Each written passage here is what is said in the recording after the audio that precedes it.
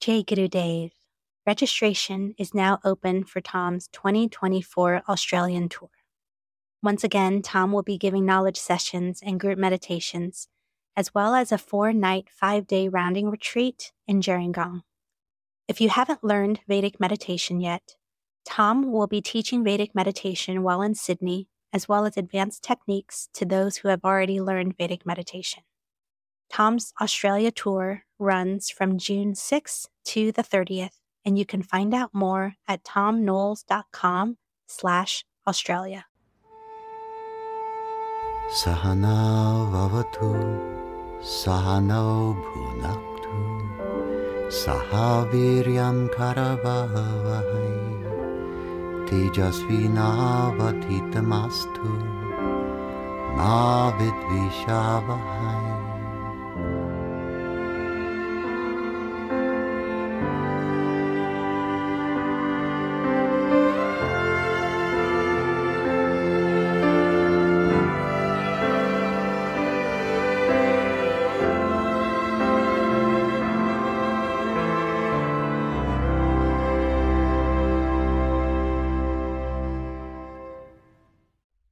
Jai Guru Dev. Thank you for listening to my podcast, The Vedic Worldview. I'm Tom Knowles. Today I want to shed light on the subject of Sankalpa. The proper way of pronouncing it in Sanskrit is on the ante-penultimate syllable, as with about 90% of words in Sanskrit, instead of the way that we do in English, which is to say Sankalpa. The proper pronunciation is Sankalpa. Sankalpa. Ante-penultimate means the third from the end. Penultimate means the second from the end. Ultimate means the final. Final syllable, ultimate syllable. Second from the end, penultimate syllable.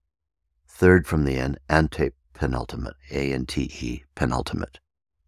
So Sankalpa is a combination of two words, Sangha, S-A-N-G-H-A, and Kalpa. Sangha means togetherness, or the bringing together, the togetherness of many, the unity of diversity. Kalpa, in one of its ways of understanding it, refers to the sequence of events or time. We can think of it as time, or we can think of it as event sequence. Sankalpa. Sangha turns into sang because of the final A, soft A, as in most Sanskrit words. If there is a final short A, then that's swallowed. So Sangha turns into sang, and then kalpa is added to it to make the word Sankalpa. Sankalpa. And what is that? Well, we hear people bandying this term about in the worldwide yoga and Eastern philosophy and New Age communities in a vast variety of ways. And so I thought it would be good to shed some light on it and describe what it actually means. Sometimes people think of it as, once again, the way in which our individuality can make a decision to rule the roost by having certain intentions. So very often it's just described as intention. And if you hold a particular intention in your awareness, then that intention will come to be.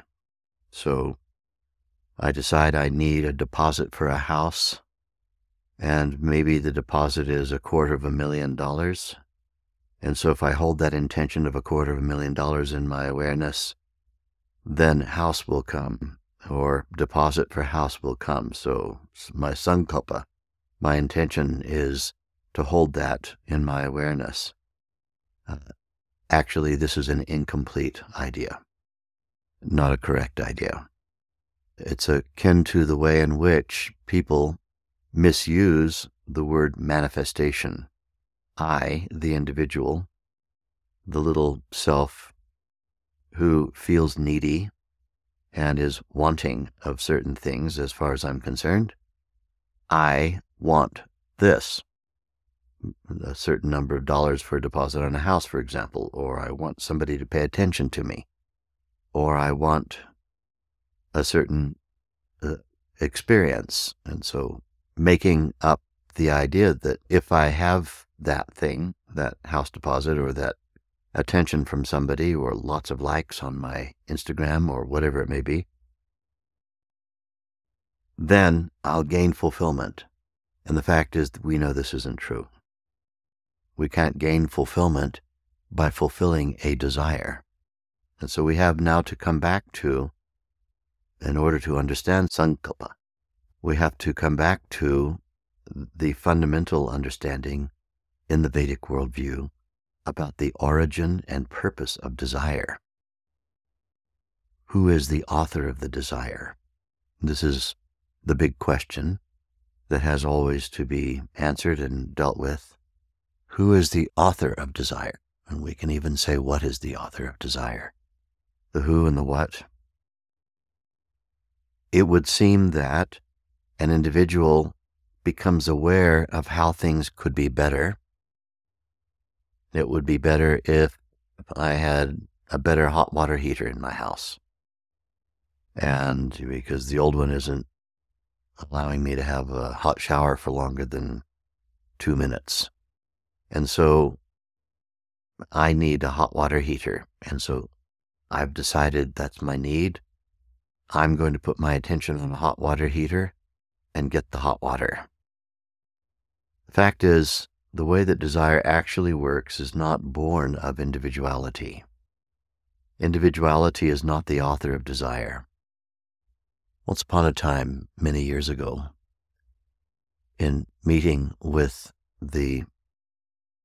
what effectively was the head of the Buddhist religion in Thailand, the abbot of the Thailand Buddhist community, who wanted to let us use, us meaning the Vedic meditation community, use one of his retreat facilities.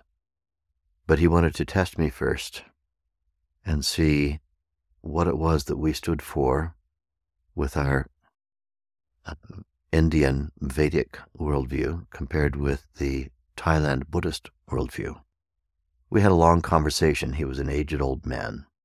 One of the surprising things about meeting him was that I expected for him, when he opened his mouth, to speak English. Of course, I knew he could speak English. I was told he could, with a Thai accent. But instead of that, to my surprise, when he spoke with me, he spoke in a beautiful clipped Oxford English accent, something akin to that you'd expect to hear from a BBC announcer. And this was in the 1970s, and so he was an ancient old man at that time. I would guess that he was 90 at least. And it turned out that he had been educated at Oxford University and had spent a fair amount of time in England. And that explained why, when speaking English, he spoke with such an English accent.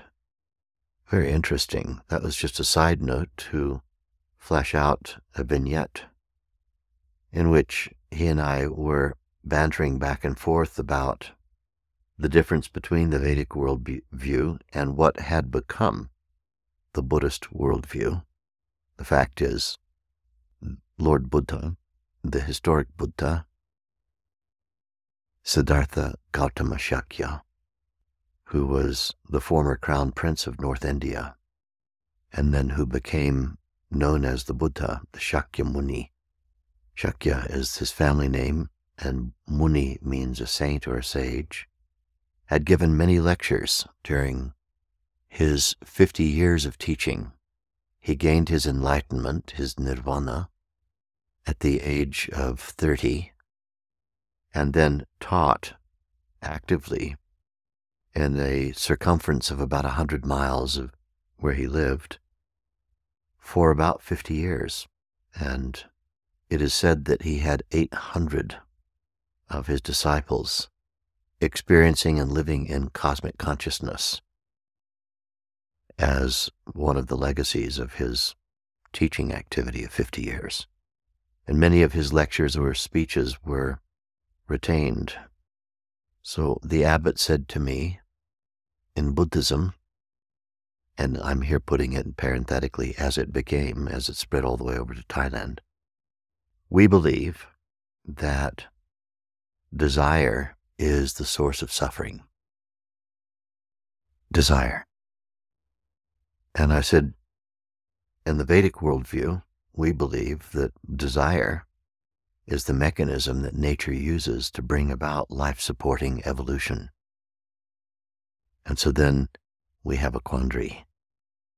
Desire is considered to be the thing that has to be stamped out or rubbed out. And if you can somehow transcend desire, then you won't have problems. Suffering comes from having desires. And I said, where does it say so? And he said, in the Shastras. Shastras are one of the names for the original lectures given by Buddha, as passed down since 2,700 years ago. A long time, a long passage of time. We looked over these Shastras together. They're written in Pali. Pali is a language which is one of the first children of Sanskrit.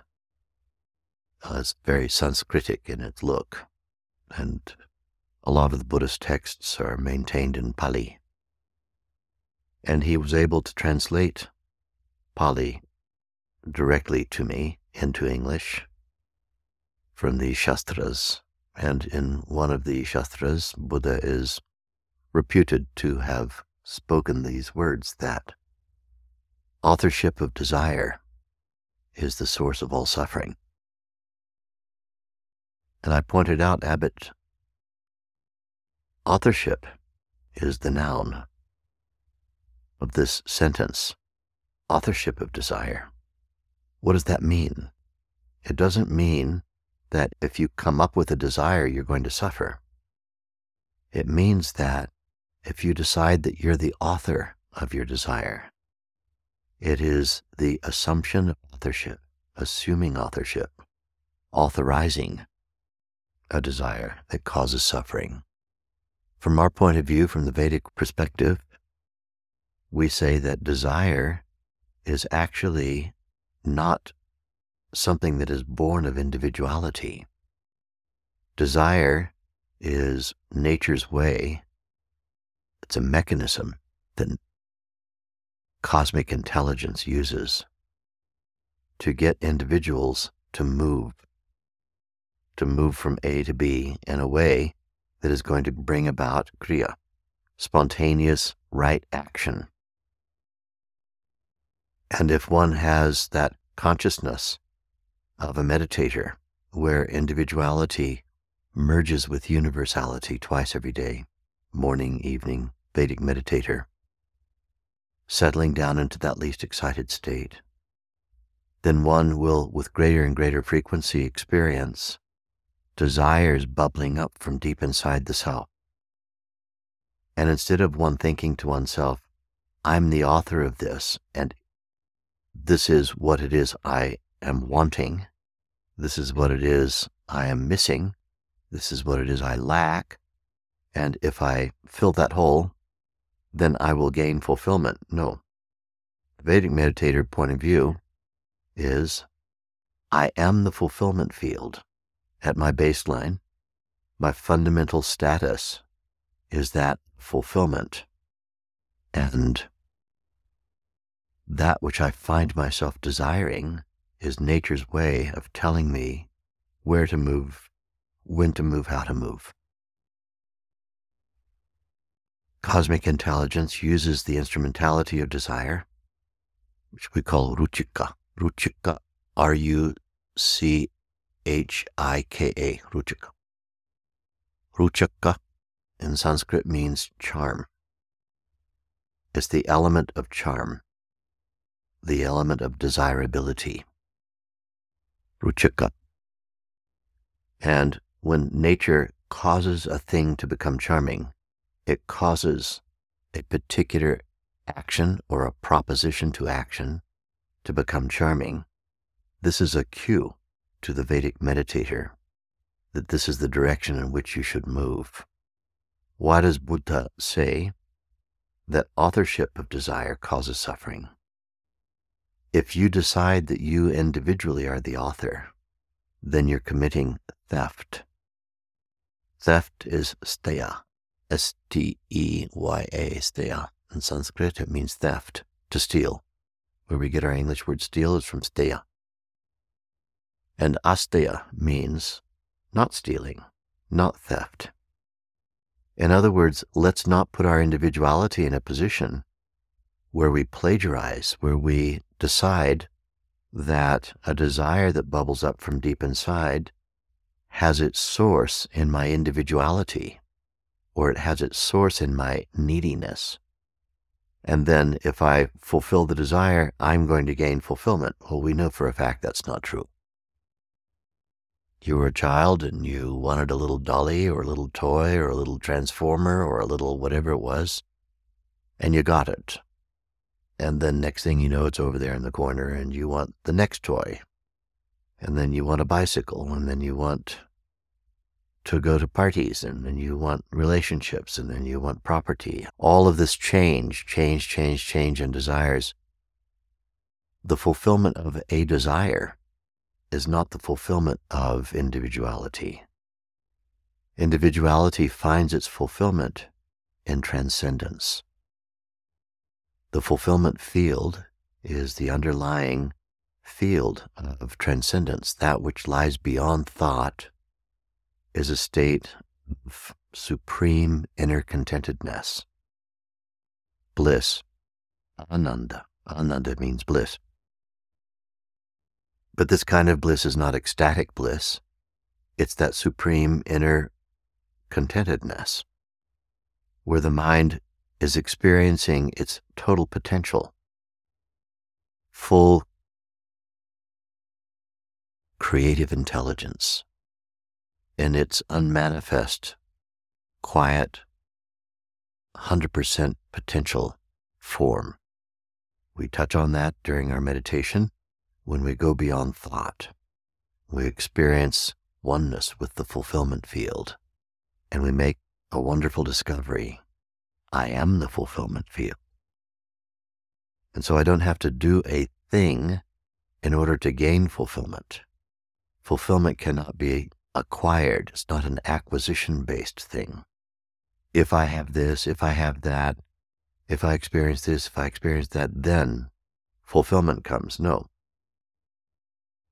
Fulfillment's the baseline. But fulfillment wants to go on an excursion. Fulfillment wants to find itself in action, bringing itself to the needs field. What is the needs field? The field where there's evolution needed, where there is movement from less sophisticated to more sophisticated needed. The fulfillment field goes into action. It goes on an excursion. And the way that it gets itself moving is to get all of its individual selves, the individuals, all individuals come from that one indivisible whole consciousness field, to get the individualities to move. And the way that it gets the individualities to move is to make the proposition toward action charming. Now, let's get back to Sankalpa. Sankalpa is the totality over a period of time of that which was desirable that's been postponed, that is either due or overdue. So when I look at an individual, I am seeing their sankalpa. What am I seeing? We can think of individuality that has not yet had the benefit of transcendence. Individuality is a lot of unfulfilled desires. Someone arrives on the scene, I meet them for the first time, I'm experiencing the unfulfilled desires, a conglomeration of unfulfilled desires. Unfulfilled desires, this is Sankalpa. Sankalpa, the togetherness over time of all of those things which are due, that is to say, nature wants the individual to experience this, or overdue. Due desires or overdue desires. This is Sankalpa. And Sankalpa is not something that I can use as an individual tool to bring about temporary fulfillment for myself. Sankalpa is that which nature wants individuality to do. So we think of someone as being a parcel of unfulfilled desires.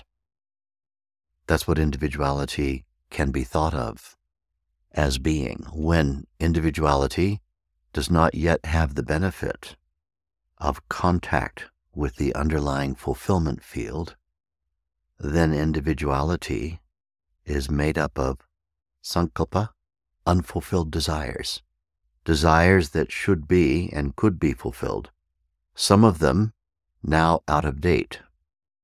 Some of them because of hesitation or because we didn't possess the creative intelligence to bring fulfillment to a particular desire at a particular time when it was relevant. Now that desire is out of date, and yet one is still holding on to it. Because back in 1990 or something, I had a desire to go to France because my friends went, and I never went to France. And because I was a little bit afraid of the idea of traveling to a foreign country, if France is a foreign country. Sorry to the French, it's not a foreign country to you, of course. And so I didn't go to France. And I have it on my bucket list. I wanted to go to France when I was 19 or something, and I didn't go, and now I'm in my 40s. So I'm going to get to France and see what that France desire from my age 19 is all about. And we can go to France and experience all of the beauties of France, wonders of the culture, the atmosphere there, the uniqueness of that place and those people and their wonderful cuisine and their wonderful way of thinking and moving and expressing themselves, all of that lovely stuff. And at the end of whatever period of time you spend in France, you can think to yourself, I don't really know what this was about. I got France off the checklist, and now I still feel unfulfilled. I don't really understand why I needed to go to France. And that's because France was in the Sankalpa. It was something that once upon a time would have been relevant if you hadn't hesitated and if you had acted on it when it was highly relevant. But now it's just one of those unfulfilled desires left over from the past. And over a period of time, kalpa, over a period of time, this is the kalpa part of Sankalpa, we accumulate unfulfilled desires. And so what I see before me is a parcel, this is an individual, a parcel of unfulfilled desires. And those unfulfilled desires are having an impact on that individual. Some of them need to be transcended. If I teach the individual Vedic meditation and they practice it properly, sitting quietly twice a day with eyes closed for 20 minutes, the mind settles down beyond all of the individuality and experiences universality. One of the things that this does is it causes irrelevant old sankalpa, old unfulfilled desires, to be transcended. One transcends old unfulfilled desires, and you find that those things that once upon a time gripped you, as I really should have gone to Paris when I was 19, and I didn't, and I really need to get over to Paris, it may be that that's no longer relevant as a priority for you. And you find you can let go of that. I should have had a romantic relationship with this particular person when I was 20, and now I'm 50, and I can't stop thinking about her or him or them. And now you learn Vedic meditation, and if that experience no longer is relevant to your evolution, you're able effortlessly to transcend it. Sankalpa, the conglomeration or gathering together over time of unfulfilled desires. Individuality is made up of Sankalpa. And then when you add the baseline of fulfillment to the experiencer, those things that were gripping us, to which we'd had a degree of attachment, no longer grip us. Things that are no longer relevant for our evolution are spontaneously let go of and easily forgotten. And instead, in their place, rise new desires, new Sankalpa. New Sankalpa means the desirability toward action, which is now relevant Sankalpa. Not old dusty Sankalpa, which you didn't act and so now it's not relevant anymore. And you could go around doing your bucket list all you like and still wonder what it's all about. Been there, done that. I don't really understand why I needed to experience that thing. Now you have fresh Sankalpa. Refreshed Sankalpa means the ability to recognize what it is that nature is intending for its individuality. That's you. What it is that nature is intending for you right now, given your current circumstance, given your capacity to make a contribution to the global activity of evolution. What is it that is the best thing you could be doing right now to make a contribution to the fulfillment of the world, rather than what is it I want, what is it I need, what is it I'm lacking? One begins to experience impulses of charm, impulses of desirability to move in a particular direction and to have certain experiences. And essential to all of this is recognition of who or what is the author of desire. We get back to Buddha's statement. Assuming authorship. When an individual assumes authorship of desire, then the assumption of authorship, let's call that authorizing a desire. That means my individuality takes control of it. I commit steya. I commit theft. I decide that a desire has bubbled up and it's mine. And if I fulfill that desire, then I will gain fulfillment, something we know not to be true from our direct experience. Then we mess the whole thing up. So instead of doing that, as a Vedic meditator, we transcend desire twice every day. What do I mean by transcend desire? Those of you who practice Vedic meditation know about this. You close your eyes and you commence the technique. And as the technique progresses, 2 minutes, 3 minutes, 4 minutes, 5 minutes, the mind begins to experience deeper and deeper layers of more and more satisfying consciousness states. And within minutes, all of those things to which you had rigid attachment, all those things that gripped you, are easily forgotten as your awareness expands and expands and expands to become one with that totality consciousness, the fulfillment state. This is how, when we meditate twice every day, we learn how to go into the unboundedness and then come back into the boundaries. We go into the unboundedness during meditation, and then at the end of our meditation technique, we come back into the boundaries, and we may find that we've changed our mind.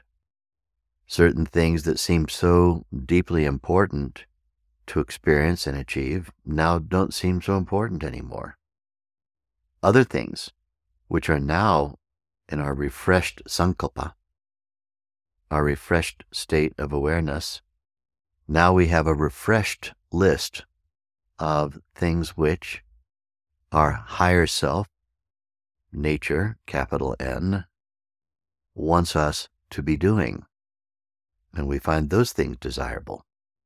And in this way, Vedic meditators avoid getting rigidly attached to specific timings and outcomes of old, now obsolete desires. So Sankalpa being refreshed means old, obsolete Sankalpa is being depleted of. Individual rigid attachment to obsolete desires is being disintegrated. And our consciousness refreshed is now on the ball about detecting that which is evolutionary. And how do you know what's evolutionary? You don't have to intellectualize it. It will be charming. You'll find it charming. You'll find the process moving in the direction of greater charm to be one with the process of evolution. So evolution always involves change. And when change is desirable, then this is evolutionary progressive change. And, instead of being caught in old obsolete desires, old Sankalpa, we have refreshed Sankalpa. So Sankalpa basically is that package of desires, some of them old and obsolete, some of them new and evolutionary, which make up the individuality. Individuality always wants to do something. What's next, what's next, what's next, what's next? And that whole mentality that we have of the mind hopping from one thought to the next, to the next, to the next. Some of those thoughts represent obsolete Sankalpa, and a few of them represent relevant Sankalpa. We want our Sankalpa to be completely relevant. We want it to be refreshed on a daily basis. So this is the true meaning of the word Sankalpa, what its etymology is, how it fits into the Vedic worldview, and how do we use Sankalpa? Just be aware that if you're a Vedic meditator, this kind of thing doesn't work for people who don't meditate, who don't transcend. But if you're a Vedic meditator and you know how to transcend individuality twice every day, then you can rely upon desirability to be the navigational tool for evolution. And for those of you who would like to study this with greater detail, I've created a course on the subject of charm, which you can participate in by visiting my website and making arrangements there. And we don't use the word Sankalpa in that course because I didn't want to complicate it with too many Sanskrit terms. But basically, this is the course all about Sankalpa, the course on charm. Jai Gurudev.